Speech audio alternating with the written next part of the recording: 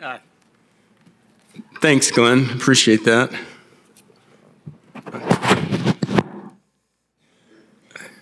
I want to thank Ron Brown and others. Ron Brown and others, that's what it says up here. They did a great job. I was really blessed by their music, and it was beautiful. They sounded great. Good morning, and welcome to Lake Junaluska once again. Good morning. Good to be here, isn't it?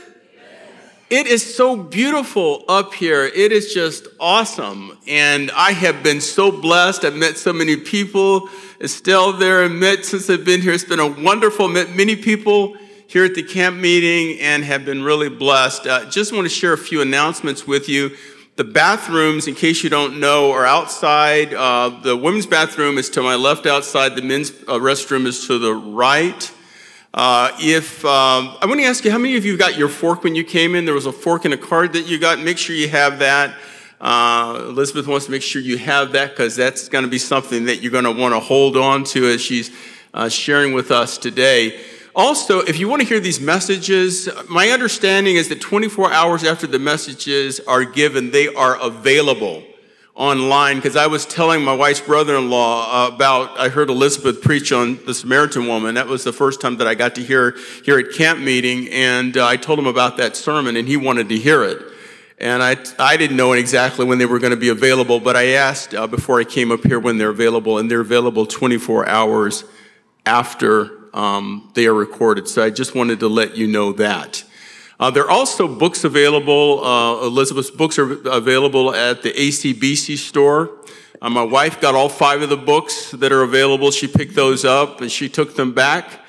I think we're going to use them for Wednesday night prayer meeting, the download stuff. I already decided we're going to do that because I'm always looking for something for a prayer meeting that's interesting and that grabs people's attention and that has meaning.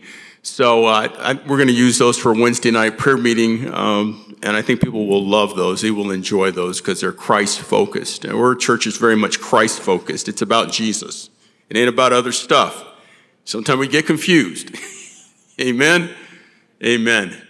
So let me see if there's anything else. I think that's everything. I'd like to begin with a word of prayer before we get started, and then Elizabeth will come up and share with you the Word of God this morning. Let us pray.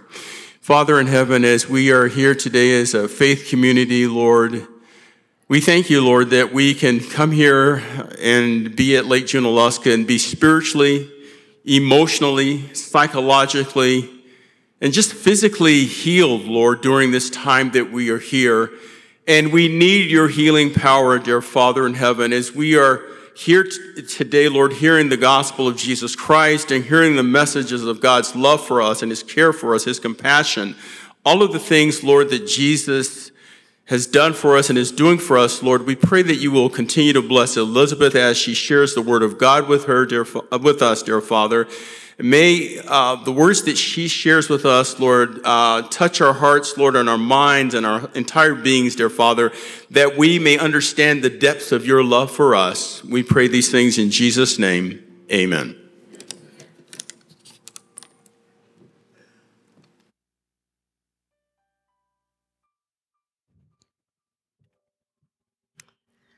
I noticed that every day we start a little earlier. I don't know if you noticed that. And I was thankful to hear a whole little mini concert today by the choir. Thank you so much. That was wonderful. Before I start the topic this morning, I want to tell you a little bit about our ministry because I have received a lot of questions of where you can find our materials. So, because we want to help the ABC, I keep bringing to you that the ACBC, like you call them here, has brought all my books, they are about 14 books altogether. So there is a series of the 5 Gospels, the 4 Gospels plus Revelation, the 5th Gospel. There's also the sharing book for last year, which was the Exodus Journey.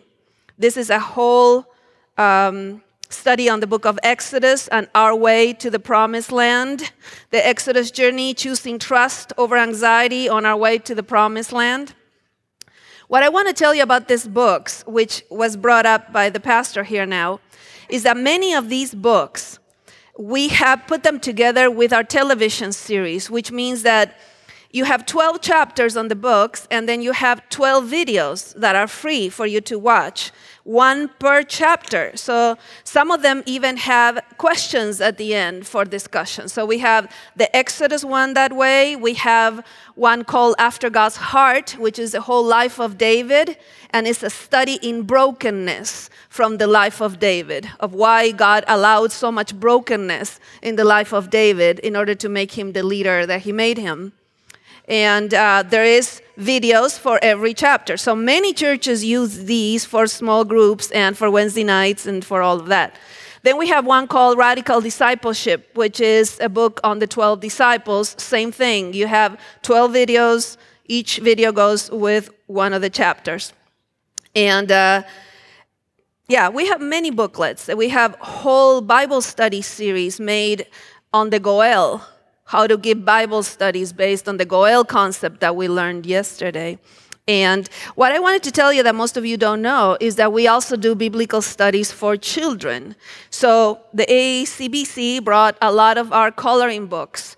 We have a coloring book that helps the kids to put together all the Old Testament stories with Jesus. So every page is divided in two. Let's say the story of David and an arrow showing how that story was fulfilled in Jesus. Same thing with Moses, same things with Joseph. So one of the coloring books is to teach the kids that all the Bible was about Jesus, pointing to Jesus.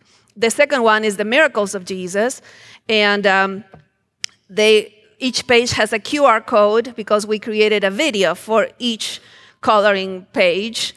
And the PDFs are free for you to download to do your children's story at church and then show the 1 minute and 30-second video for the kids.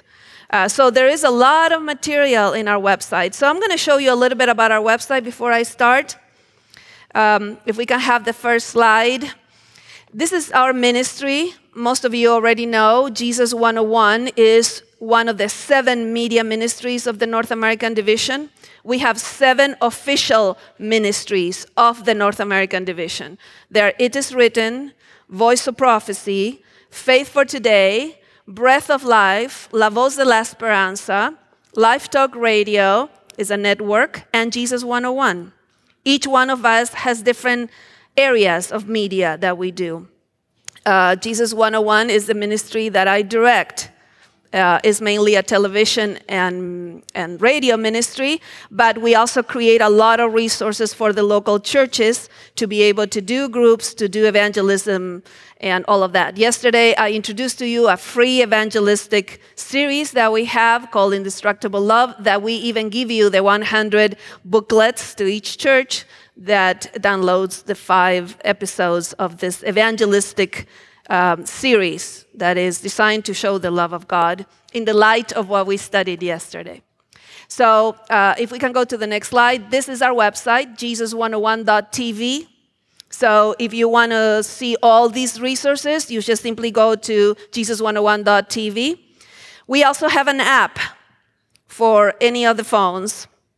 You can stream all of our content on our website, but you can also watch it in many other places. We have a Jesus 101 Roku channel, a Jesus 101 YouTube channel, a Jesus 101 Fire TV. We have all kinds of things. Whatever device you have, you will be able to watch it there. But the app, of course, is great because you take it with you. So the next slide shows that we also have audiobooks. Most of my books have been made into audiobooks, and they're free for you on our website and on our app. So you can be walking around the lake listening to the audiobook. We have Surprised by Love, the one that we did yesterday on the Goel. You have Matthew, Mark, Luke, and John, Revelation. All of them have been made into audiobooks, and they're free for you to listen. So all of our resources that we create in media are free. We don't charge for any of them. We also create illustration videos for you to download for your sermons. All right, so next the next slide. All of our television programs are on our website and on our app on demand. So if you want to watch the whole series on the Exodus that I did with Ty Gibson, or all the series that I did with Dwight Nelson on the book of Acts, or the one on David with Mike Tucker, or any of the other ones, they're on demand on our website and on our app. And the next part is I just want to show you, we have a full store on our website as well. So we have all the books that the ACBC has here. We also have the devotional from 2020. We have Bible studies that we have created. So we have a full store on our website. You also can follow us, obviously, on Facebook, and you can send your prayer requests, because we get together, all of our employees get together to pray for your prayer requests. And the part that I want to show you that most people don't know is that we do biblical studies for kids. So let's go to the next one. We have a whole section called Jesus 101 for Kids. And that's where you will find all the videos that you can show in your churches for kids, for the children's story. Also the PDFs that you can download for the kids to color, and activity sheets that you can give the kids along with the videos. So lots of resources. And I'm going to perhaps introduce the topic for today, showing you one of the videos for the kids that we have. If you can keep going, this is the way it looks. Each theme, that little avatar is me, Lizzie, and I explain everything through a cartoon. And I think you will really appreciate that, because you can use this for your churches and for your kids at home and for your grandkids and great-grandkids. So lots of things here. Okay, let's see if we can show one of the videos. They're only 90 seconds because they're for kids. And this is what they look like. So let's go to the video.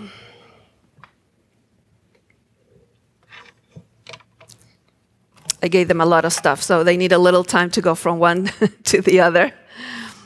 But let's see, this is the Lazarus video. It's the second one on the list.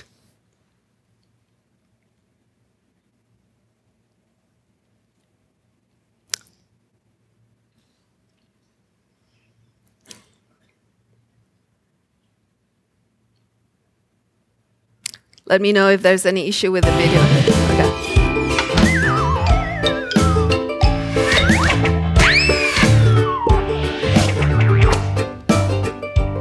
Hi, I'm Lizzie, and I want to welcome you to Jesus 101 for Kids. In this video, we will be talking about the resurrection of Lazarus. You can find this story in John chapter 11, verses 1 through 46. 3 siblings were very close friends of Jesus. One day, the 2 sisters sent a message to Jesus that their brother Lazarus was very sick. When Jesus arrived at their place, 4 days had passed since Lazarus had died, and it looked like Jesus had come too late. But Jesus had planned to perform one of his greatest miracles there. He went to the tomb and said, "Lazarus, come out!" And just like that, his friend was alive again. We have the assurance that everyone who dies believing in Jesus will live again when he comes back to take us to our heavenly home. I can't wait for resurrection morning, when Jesus will come back again and call all his followers out of their tombs saying, "Come out!" Make sure to check out all of our other kids videos available at jesus101.tv/for-kids. So as you can see, we have a lot of things for kids, and these are biblical studies for children, and there's many, many of them. So I'm hoping you will also use this branch of Jesus 101. We're going to start now with our topic. We have been looking at what the gospel really is and what it means to us. The first day together, we studied how it changes us from fear to assurance. And we saw the portraits of Jesus in the book of Revelation. And we talked about the fact that when we understand that Jesus has died in our place, it becomes good news because it is a cry of victory of something already accomplished. Not something that will be accomplished, but something that was already accomplished. On Tuesday, we talked about the change from shame to purpose. And we talked about the Samaritan woman. We talked about the gospel as an exchange. He made him who had no sin to be sin in our place so that we could be given the righteousness of God as a gift. Yesterday, we talked about changing from being destitute to having an inheritance. We talked about the Goel concept, which I believe is the most profound concept to understand the whole Bible. And we talked about the Goel. We introduced the topic of the Goel, which I think opens up the whole Bible like a key, like a password, that you start seeing the whole Bible in a different way. Today we are studying the change from death to life. And we're going to start, I'm going to use the fork to start, and I know all of you have forks, but we're going to use it at the end of our topic, the ones that you have. Because there is a story, and whoever comes late is not going to know why we're all using forks at the end, but you can tell them this story. I'm sure many of you have heard the story of the fork, but it became very personal for me, and I'm going to tell you why. The story of the fork is the story of a woman who knew she was dying. She knew she had a couple of weeks to live and called her pastor to talk to the pastor. You know, as pastors, we have this incredible privilege sometimes of preparing a memorial service with the person who's dying. And that was the privilege of this pastor. She had the whole list of what she wanted in her memorial service. So she said, well, I'm going to give you a list. This is my favorite verse. This is one you're going to read and you do your homily on. And my sister's going to do my biography. My son is going to sing. And then she said a strange thing. She said, I want an open casket ceremony, and I want you to put a fork in my hand. And the pastor thought that he had not heard right, that she had made a mistake. So he said, excuse me, what is it that you said? And she said, I want you to put a fork in my hand when I am dead in front of everybody. I want them to see me with a fork in my hand. And he said, why would you want a fork in your hand? Oh, she said, everybody's going to come and ask you why I have a fork in my hand. And this is going to be my last testimony, and this is what you're going to say. You're going to tell them this. I'm older already, so I cannot usually go to get my food when we do potluck after the sermon. So the young people bring me my plate, and then they come to get it from me when it's empty. But if they tell me, keep your fork.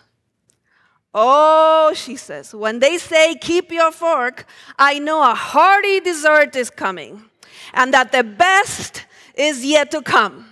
So she says, I'm dying with a fork in my hand because I want to give a testimony that I know that the best is yet to come.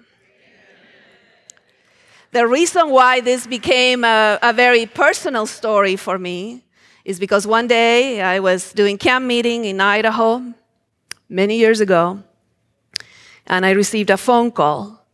My mother, who had had 3 different types of cancer. She was heading to the hospital, and she said, Lisi is my nickname. I know that you're far away. I just want to tell you that I'm on my way to the hospital, and I think this is the last time. But then she said, do not worry about it. I'm holding a fork in my hand. I did get there on time. I did see my mother before she passed away.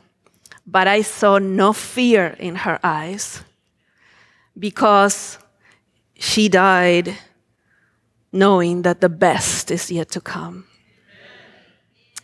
What does it take to live with this or die with this type of assurance? Death is all around us.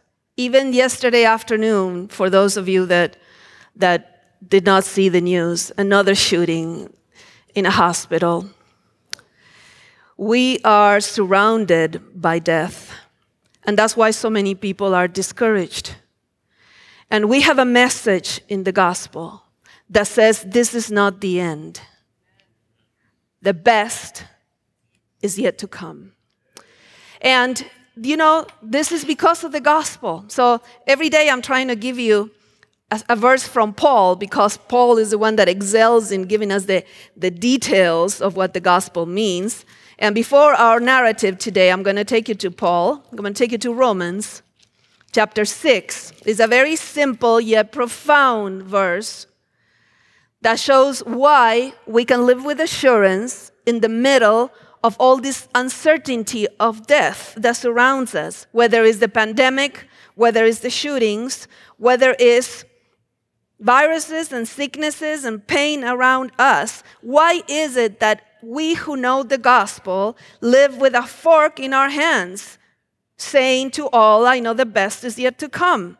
Well, Romans chapter 6, verse 23 is one of those verses that kind of summarizes what Jesus did at the cross and why is it that we're not afraid of death in this world. And so it says, Romans 6:23, the wages of sin is death, which we know from Genesis that God told Adam and Eve, if you're going to get out of the moral umbrella that I'm placing over you, you will die. You will become mortals. And the first lie of the devil to humans was, no, you won't. No, you won't die. God said you will die, but I'm saying you won't die. And our first parents believed the devil. They believed they wouldn't die. And in the moment they sinned, death entered the world. And they started dying because they became mortal. And so the wages of sin, we know, is death. God said it from the very beginning.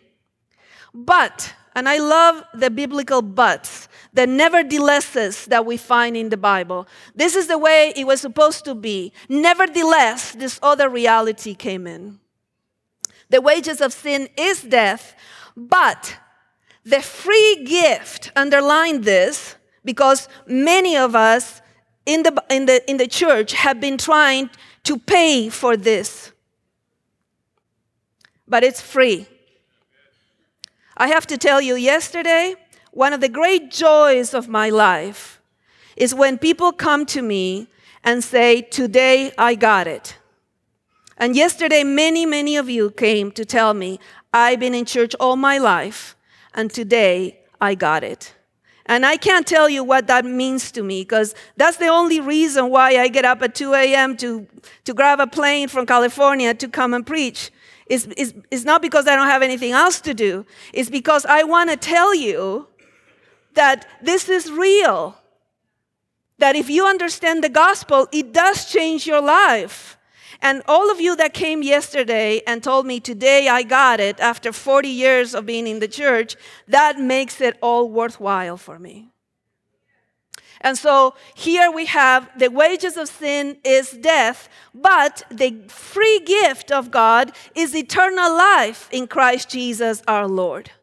So at the cross, not only did he pay for our sins and our iniquities and transgressions, but on top of that, he purchased the right to give us eternal life. So sometimes when we read Isaiah 53:5, we think that it's only saying that he paid. No, it's yes, he paid for our transgressions, he paid for our iniquities, but then it says the punishment for our peace was upon him. So he also paid the price to bless us with peace. And by his stripes we are healed, which means that he also paid the price for our healing. Not only did he pay the price for all the bad things, but he purchased the right to bless us with all the good things.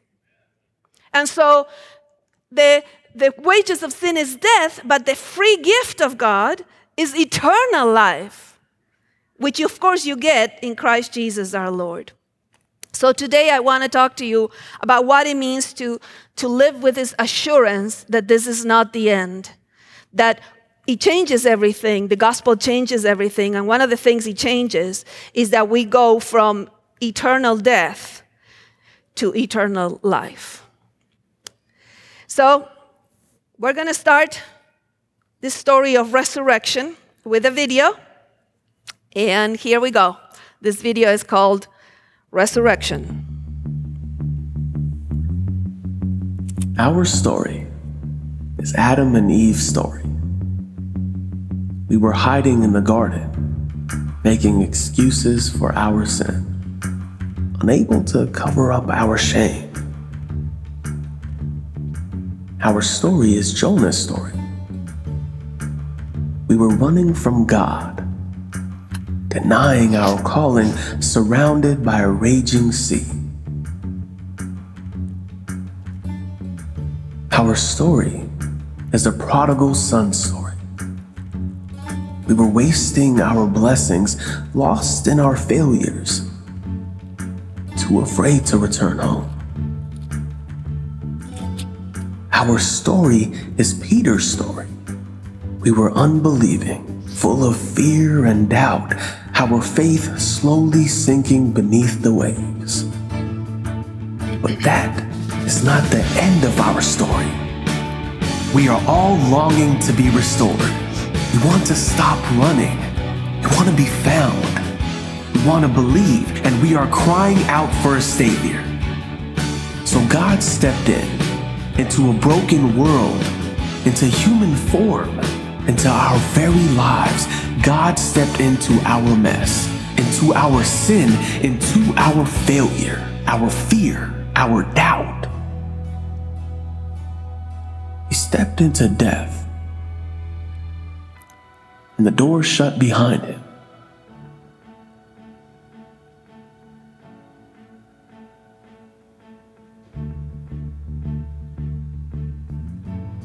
And then he arose and left it all in the grave.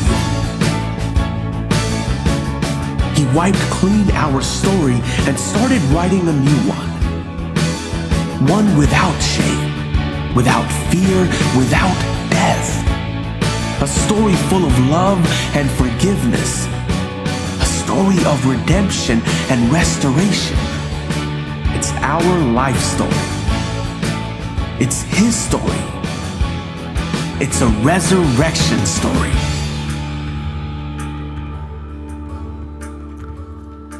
This is why we live with a fork in our hands. And I'm sorry for those that are coming late that don't know what I'm talking about. Maybe somebody can tell you the story. Because the wages of sin is death. But the free gift of God is eternal life. Not just will be. Is. It starts now. You start living a reality that is eternal. And you start living it now. And so, we're going to go to John again today for our story. And I know that you are already experts in the Gospel of John because we did a whole little 5 minutes on Tuesday. But let me remind you of some things and add a couple of other things. Thank you for bringing your Bibles. You're going to need them today. And those of you that are taking notes, you might be interested in this little part here too. The Gospel of John is different than the other three Gospels that we have called the Synoptic Gospels. Synoptic meaning same optic. So Matthew, Mark, and Luke are called the Synoptic Gospels. John is not a synoptic gospel. Is different, tells different stories, uses different methods, introduces Jesus in a different way. 92% of John is only found in John, which means that most of the stories of John are not in any other gospel. The key word for John, does anybody remember what's the key word? Believe. That he uses 97 times in his gospel. He uses the word believe, believe, believe. As a matter of fact, he tells us that the purpose for which he wrote this gospel is that you may believe. And that is in John chapter 20, verses 30 and 31. Let's go there. John chapter 20, verses 30 and 31 tells us why he decided to write this particular gospel after the other three are already written. John 20, verses 30 and 31. Many other signs, and please circle the word signs because I'll tell you something about it in a moment. Many other signs Jesus performed in the presence of the disciples, which are not written in this book. They're written in the other 3 Gospels. But these, the ones I chose, this 92% of stories that I chose for this Gospel, says John, have been written so that, this is your purpose statement, you may believe that Jesus is the Christ, the Son of God, and that by believing you may have life in his name. So it's interesting because he will use different ways to introduce Jesus, and one of those is this word that he says here, many other signs Jesus performed. So instead of calling them miracles like the synoptic gospels do, he gives us 7 signs in the Gospel of John. If you ever want to do a very interesting study of the Gospel of John, do the 7 signs of who Jesus is in the Gospel of John. There's only 7. Now, you remember how he writes the whole Gospel? What is his tool narratively? Does anybody remember? Yes, very good. 2 levels. In every story, we have 2 levels. The one you see with your eyes, and the second level, which you enter into when you believe in Jesus Christ. So 2 realities. And every story has a dialogue between the 2 realities. Like Nicodemus, you got to be born again. And Nicodemus says, how can I be born again and enter into my mother's womb? And Jesus says, no, I'm talking about this type of birth. Every story has that type of dialogue. The Samaritan woman, the man born blind, and Lazarus is no exception. Lazarus, the story is only found in this gospel. But what I want to tell you is that most of the signs are accompanied by a great I am.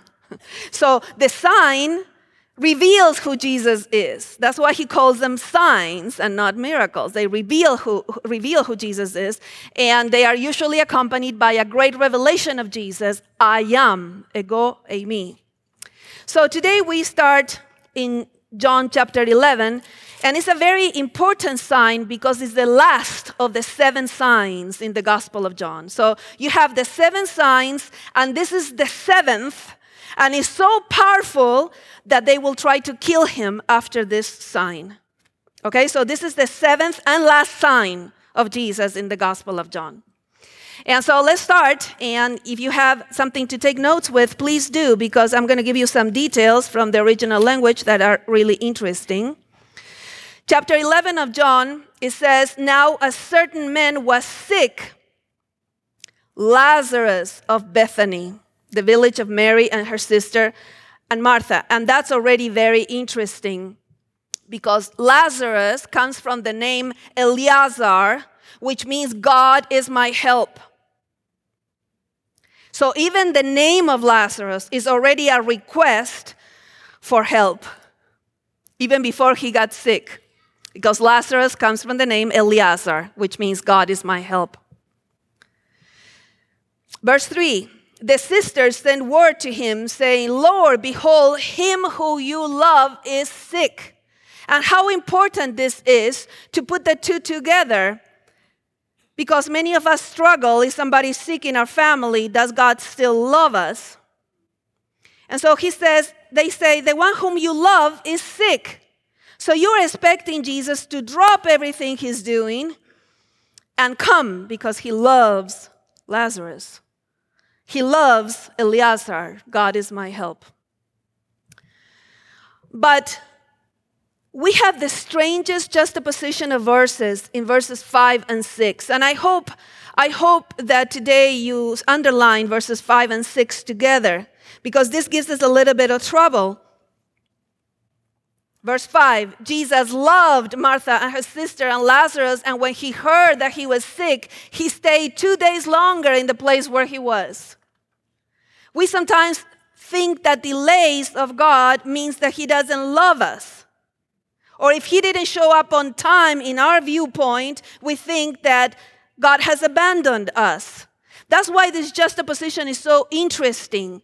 He loved them and delayed. You know, if I get sick tonight, I hope I don't, but if I get sick and you tell my husband, the one whom you love is sick, well, he better be here tomorrow morning. right? Because you would think that if he loves me, he will come. If not, we'll have to have a little chat, right? So this is why this juxtaposition is so interesting. And I want to tell you something about it before we start. Biblical studies, which is what I am, I'm a biblical studies person. We study the Bible from 5 different angles, the narratives. And one of those angles is understanding the customs of the time that are reflected in those verses. And if you're interested, you can email me and I'll tell you where you can start studying that extra way to understand, because there's so many customs that are reflected in the verses that we, 2,000 years later, in a Western world, are not aware of. One of these customs is the fact that at that time there was a belief that the soul stayed around the tomb for 3 days and left on the 4th day.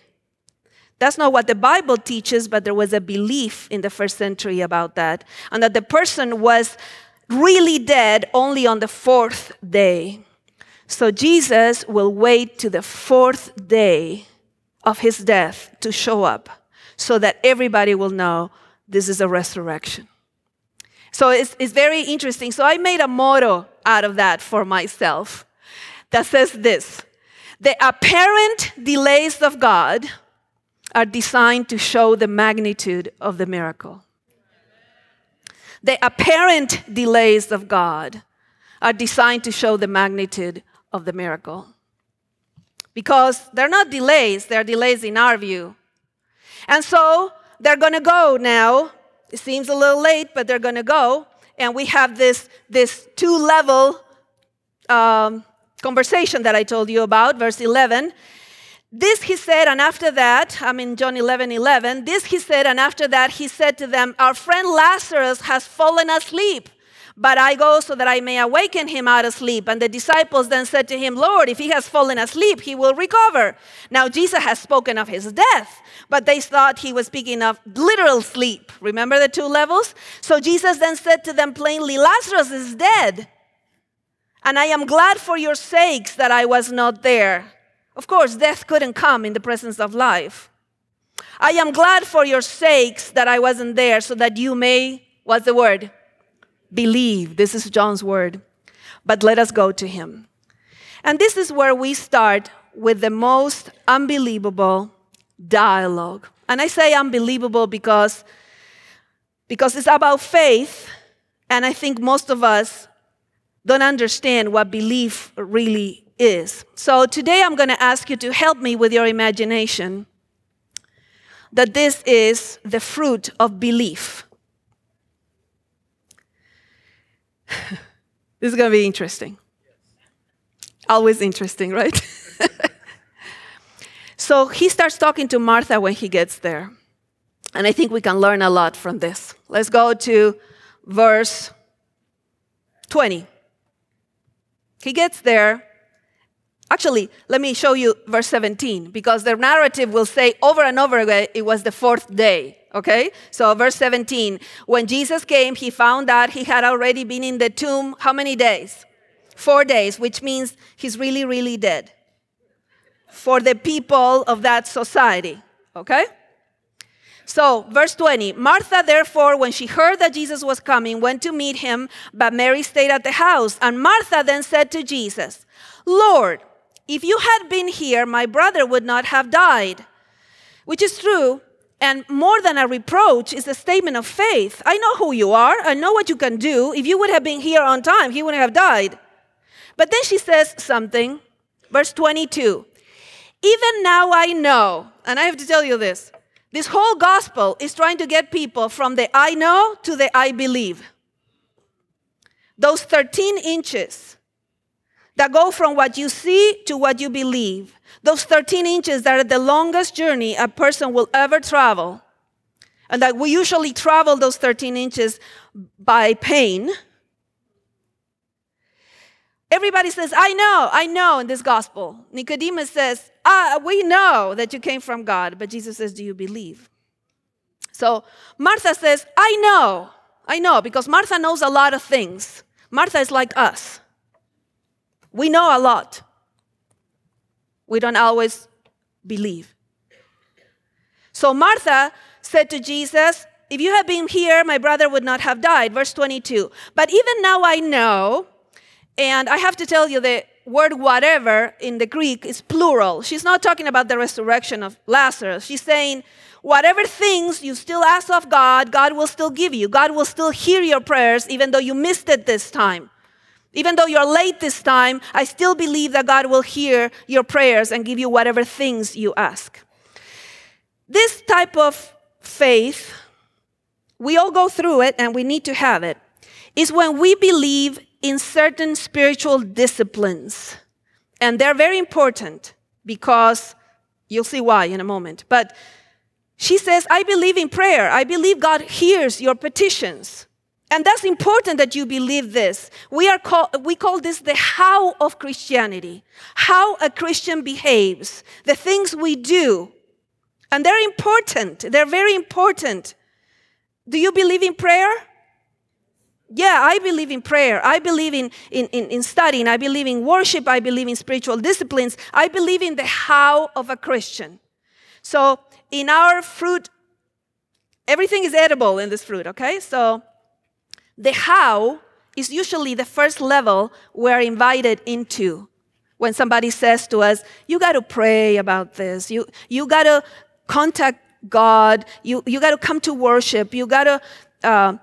This is the how of Christianity.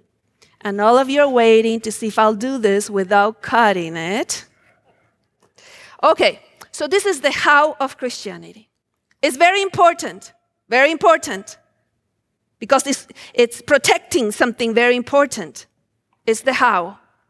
But Jesus answers to her, verse 23, your brother will rise again. And Martha says, I know. Because Martha knows a lot of things.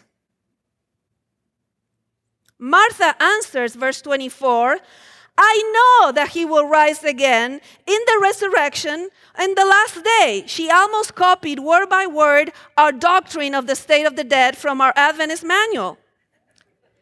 She says, I know he will rise again on the resurrection in the last day. She has it right.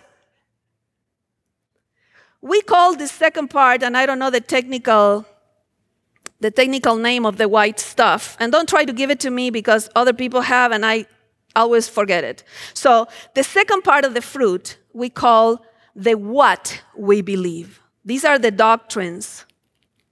What? Oh, I know, she says. I know. I know that he will resurrect in the last day. I know. Do you believe the doctrines? Do you believe in the doctrines? Yes, I do too. I believe in the Sabbath, at the state of the dead. I believe on all the things that, as a matter of fact, the Adventist Church has 28 doctrines, and I believe all of them. That's the what. So, this is the how of Christianity. This is the what of Christianity. But Jesus says, there's more. You can't live 30 years in the church only with peelings and white stuff.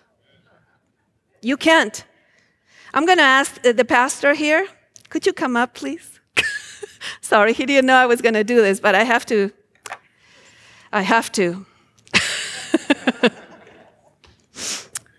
So, let's say I want to evangelize you. Yes. But I haven't gotten to the Jews yet. So, you got to pray 2 hours a day. So, please eat that. Oh. Prayer is important, right? So eat it.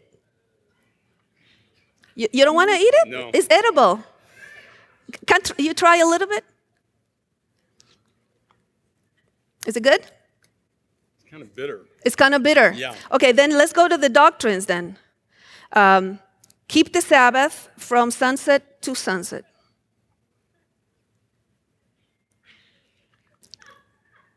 It's better, right? A little better? A little better, not much. Okay. So you're making me laugh. So this is another doctrine that I want to teach you about, and I want you to know this is the doctrine you should believe. So eat it. Now, Jesus says to her, if all you have is peeling and white stuff, you're going to have a very dry and bitter religious experience. Yes. But if you evangelize like this, and you say, well, Jesus said, I'm the resurrection and the life. So I'm going to get you the core. Is that better? It's a good grapefruit. It's a good grapefruit because you got to the core. Yes, you have the peeling, you have the white stuff, but you got to the core. Yes. And the how and the whats must take us to the who. If they don't, all you have is peelings and white stuff. Let's give him a hand for going through all of this. Thank you. So Jesus said, I'm glad you know the doctrine of the state of the dead. Jesus said, I'm glad you believe in prayer. But Jesus said, I am, verse 25, I am the resurrection and the life. He who believes in me will live even if he dies, and everyone who lives and believes in me will never die. Do you believe this, Martha? And Martha said, oh yeah, I forgot to tell you. I know that you are the Son of God and have come here, and I believe you. Okay, says Jesus, let's go to the tomb. Because when you believe, you have gotten to the core. Because the peelings and the white stuff are not to be discarded. They are there to take you to the person. The hows and the whats were designed to take you to the who. So you should never have a Bible study, a prayer, a Sabbath school, a sermon without taking you to the cross. Never, ever. And we should be training all of our pastors and all of our elders and all of our lay leaders to explain the Sabbath in light of the cross and the eschatology in light of the one who said, I am the eschatos. I am the last, Jesus said. So don't talk about last day events if you're not going to talk about me, because then you're going to scare everybody. But if you say, I'm going to tell you about the one who said, I'm the first and the last, which is the word eschatos, now talk about eschatology because you're going to tell me about Jesus. Do you see the difference? It's a huge difference. And in the Adventist church, we don't have 28 pearls of great price. We have one pearl of great price. And the angles through which we understand this pearl are the doctrines, but they're angles of a pearl. So you can't be talking about the doctrines without talking about Jesus. The first day I was here, somebody came to talk to me. And they said, I just became an Adventist. And nobody talks about Jesus here. This is our North Star. What does Paul mean when he says, I will know nothing among you except Jesus and him crucified? He's saying, well, learn to interpret the whole Bible in light of the cross and then go out to preach it. Because if not, you're going to create people that have apocalyptic fever and they don't have the one who said, I am the last. Don't be afraid. When we started our denomination, you know, I'm a biblical person as far as being a biblical theologian, but I believe in Ellen White. The reason why I don't usually bring her in is because I want to tell you and teach you about the Bible. But I'm going to show you one quote from her. Because when our denomination started, we were told, don't ever preach without the cross. And we forgot. So I'm going to show you the quote on the PowerPoint. It says this: the sacrifice of Christ as atonement for sin is the great truth. It has a definite article because it's not one more truth. It's not 1 out of 28 evangelistic nights. It's the great truth around which all other truths cluster. In order to be rightly understood and appreciated, every truth, can I say that again? Every truth in the Word of God, from Genesis to Revelation, must be studied in the light that comes from the cross of Calvary. And it continues. Next I present before you the great grand monument of mercy and regeneration, salvation and redemption. The Son of God uplifted on the cross. Now check this out. This is to be the foundation of 1 out of 28 sermons. This is to be the foundation of every discourse given by our ministers. If somebody comes into your church one time in their lifetime, that day they have to have understood how they can be saved through Jesus' blood. This is in Gospel Workers, page 315, and it's in page 330 for the Hispanics. So then, when we understand this, then we live with a fork in our hands. Because we are constantly getting to the Jews. Every prayer meeting, every Sabbath morning, every worship, every song somehow will take us to the cross. Because that's where the core is. So the hows and the whats must take you to the who. If they don't take you to the who, all you will have is a religious experience, 40, 50 years, eating peelings and white stuff. But when you get to the core, oh, it's so different. If I say, I know I'll see my mom again. Because Jesus said, I am the resurrection and the life. And so everybody in your neighborhood wants to know, how can you have assurance in the middle of this crazy world? Oh, you say, because one has given me assurance that this is not the end. The best is yet to come. This is how you evangelize, always getting to the Jews. So Jesus said, okay, let's go to the tomb. Verse 38, John 11:38. Jesus again was deeply moved within, came to the tomb, and it was a cave, and a stone was lying against it. And Jesus said, remove the stone. And Martha, who a moment ago did a confession of faith in verse 27, saying, I believe that you're the Son of God and all of that. Martha, the sister of the deceased, said to him, Lord, by this time there will be a stench, for it has been dead how many days? 4 days. Jesus, he's really, really dead. I think the King James Version is very funny. Here says, it says, Lord, it stinketh. I think it's so funny to put the word stink with F. Lord, it stinketh.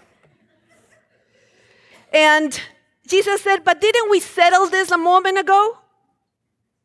Jesus said to her, verse 40, did I not say to you that if you believe, this is the key word, if you believe, you will see the glory of God? Didn't I tell you that it's a sure thing if you believe? And you know what?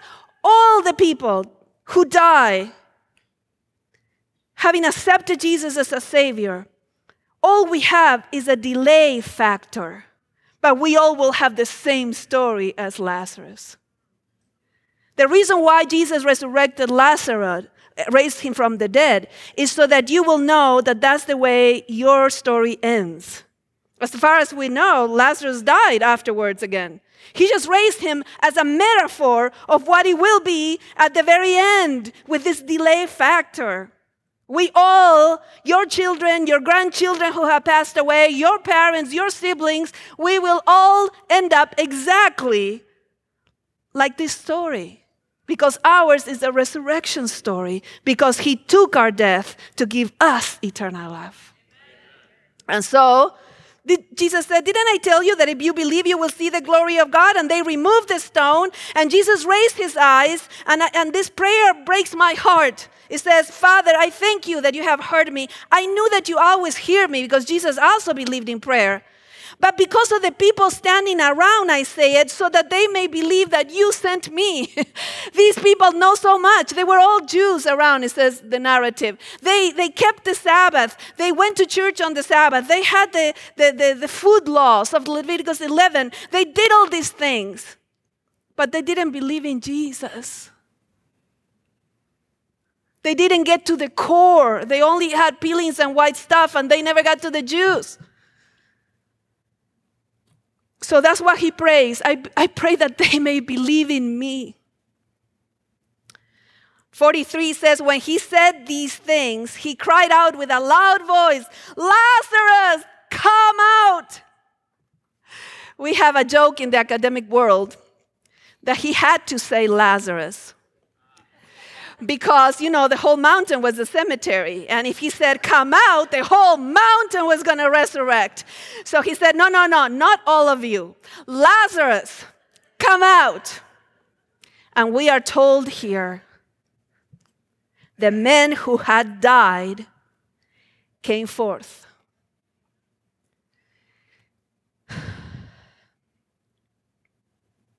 Every time I go to my parents' tomb, this last sentence in this verse that says that Jesus said to them, unbind him and let him go. Every time I go to my parents' tomb, I imagine Jesus telling the devil on resurrection morning, unbind them and let them go. This is my parents' tombstone. Juan Carlos Viera, Alicia Meyer Viera. I told you that I lost my parents quite early, actually. I am an only child, and both of them died of cancer.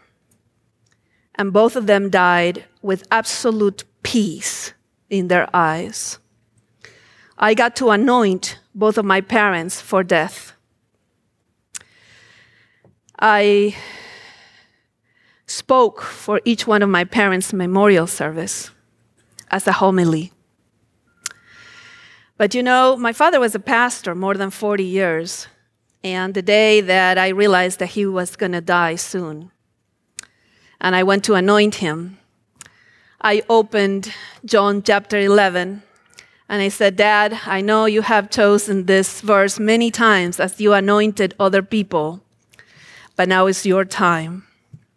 And it's very different to anoint other people. I have anointed many people when they were dying, but to anoint your mom and dad, well, it's a little different. And I said, Dad, in John 11:25, Jesus said, I am the resurrection and the life. He who believes in me will live even if he dies. And everyone who lives and believes in me will never die. Do you believe this? Daddy, do you believe this? And he said with a big smile, and I'm never going to forget it, I believe in him, and I know I will see him face to face, not because my life was perfect, but because his sacrifice was. After this, verse 53 says, from that day on, they planned together to kill him. In John, this miracle takes Jesus to his death. And it was too good. It was too much. It was the greatest sign. And so they wanted to kill him. I don't know if you have lost loved ones, or if you're in another type of dead-end situation that feels like a tomb. I don't know if it's your marriage or your job or, I don't know, financial situation. All I know is that there's two levels of reality. The one we see and the one we believe in. And I want you to know there is a second level of your reality that Jesus has purchased for you. This is why salvation is by faith. Actually, salvation is by grace, and we grasp it through faith, and that's a gift from God. Because we never see ourselves as saved. If you look at yourself, you're never going to say, oh, I'm so good, I'm going to be saved. If you say that, you're very, very far away from God. And I'll tell you why. Because the closer you get to God, the more sinful you will feel. But at the same time, the more assurance of your salvation you'll have. That's the paradox of Christianity. That in Latin, Martin said, is called simul justus et peccator. It means that you're simultaneously declared just even though you know yourself to be a sinner. And I tell you something, it changes your life to live with the assurance of salvation in spite of the fact that you know you are not perfect. This is what the reformers said. When I look at myself, I say, I don't know how I could ever be saved. In the King James Version, it would say, I look at myself and it says, it stinketh. The reformer said, I look at myself and I don't know how I could ever be saved. But when I look at Jesus, I don't know how I could ever be lost. And so today, I want to invite you to live with a fork in your hands. Soon and very soon, Revelation 21 says that we will live in a world, have no more death, no more suffering, no more losing your sibling or your child, no more sickness, no more cancer, no more of those things. Revelation 21 verses 3 and 4 says, and I heard a loud voice from the throne saying, behold, the tabernacle of God is among men, and he will dwell among them, and they shall be his people, and God himself will be among them, and he will wipe every tear from their eyes, from our eyes. And there will be no longer any death. There will no longer be any mourning or crying or pain. The first things have passed away. Verse 6, he said to me, it is done. I am the Alpha and the Omega, the beginning and the end. That's why we spell salvation D-O-N-E. It's done. We know how the story ends. We summarize the whole Bible in 2 words. Jesus wins. Jesus wins. We know how it ends. Say it with me. 1, 2, 3. Jesus wins. One more time. Jesus wins. That's why we can live with a fork in our hands. So today I'm going to ask you something that probably you've never done. I'm going to ask you to grab your forks. Is there anybody that doesn't have forks? Ushers, do we have any more forks? No more forks. Okay, so those that don't have forks, you're going to raise your hand and do like this. So you have 4 fingers, and that's going to be your fork, okay? All right? So stand up with your fork, please. And I'm sorry, those that were not at the beginning, you don't know what this means. But it's a symbol of the best is yet to come. So we're going to sing together with our forks up. So if you don't have a fork, you put your hand up. And the photographer, please make sure you take a photo of this. So then you can explain why everybody in the camp meeting is holding a fork. Okay? And we're going to sing soon and very soon. All right? Ready? Soon and very soon, we are going to see the King. Soon and very soon, we are going to see the King. Soon and very soon, we are going to see the King. Hallelujah, hallelujah, we're going to see the King. A little faster, no more dying there. No more dying there. We are going to see the King. No more dying there. We are going to see the King. No more dying there. We are going to see the King. Hallelujah, hallelujah. We're going to see the King. And until that day, we're going to summarize the Bible in 2 words. 1, 2, 3. Say it together. Jesus wins. Oh, Lord. Oh, Lord. The gospel changes everything because you have taken us from death to life simply because we come to believe that at the cross you took our eternal death because you gave your perfect life as a sacrifice for us at the cross. And you took our eternal death and you gave us eternal life. May this be our reality today and forever. I pray in Jesus' name. Amen. God bless you. See you tomorrow.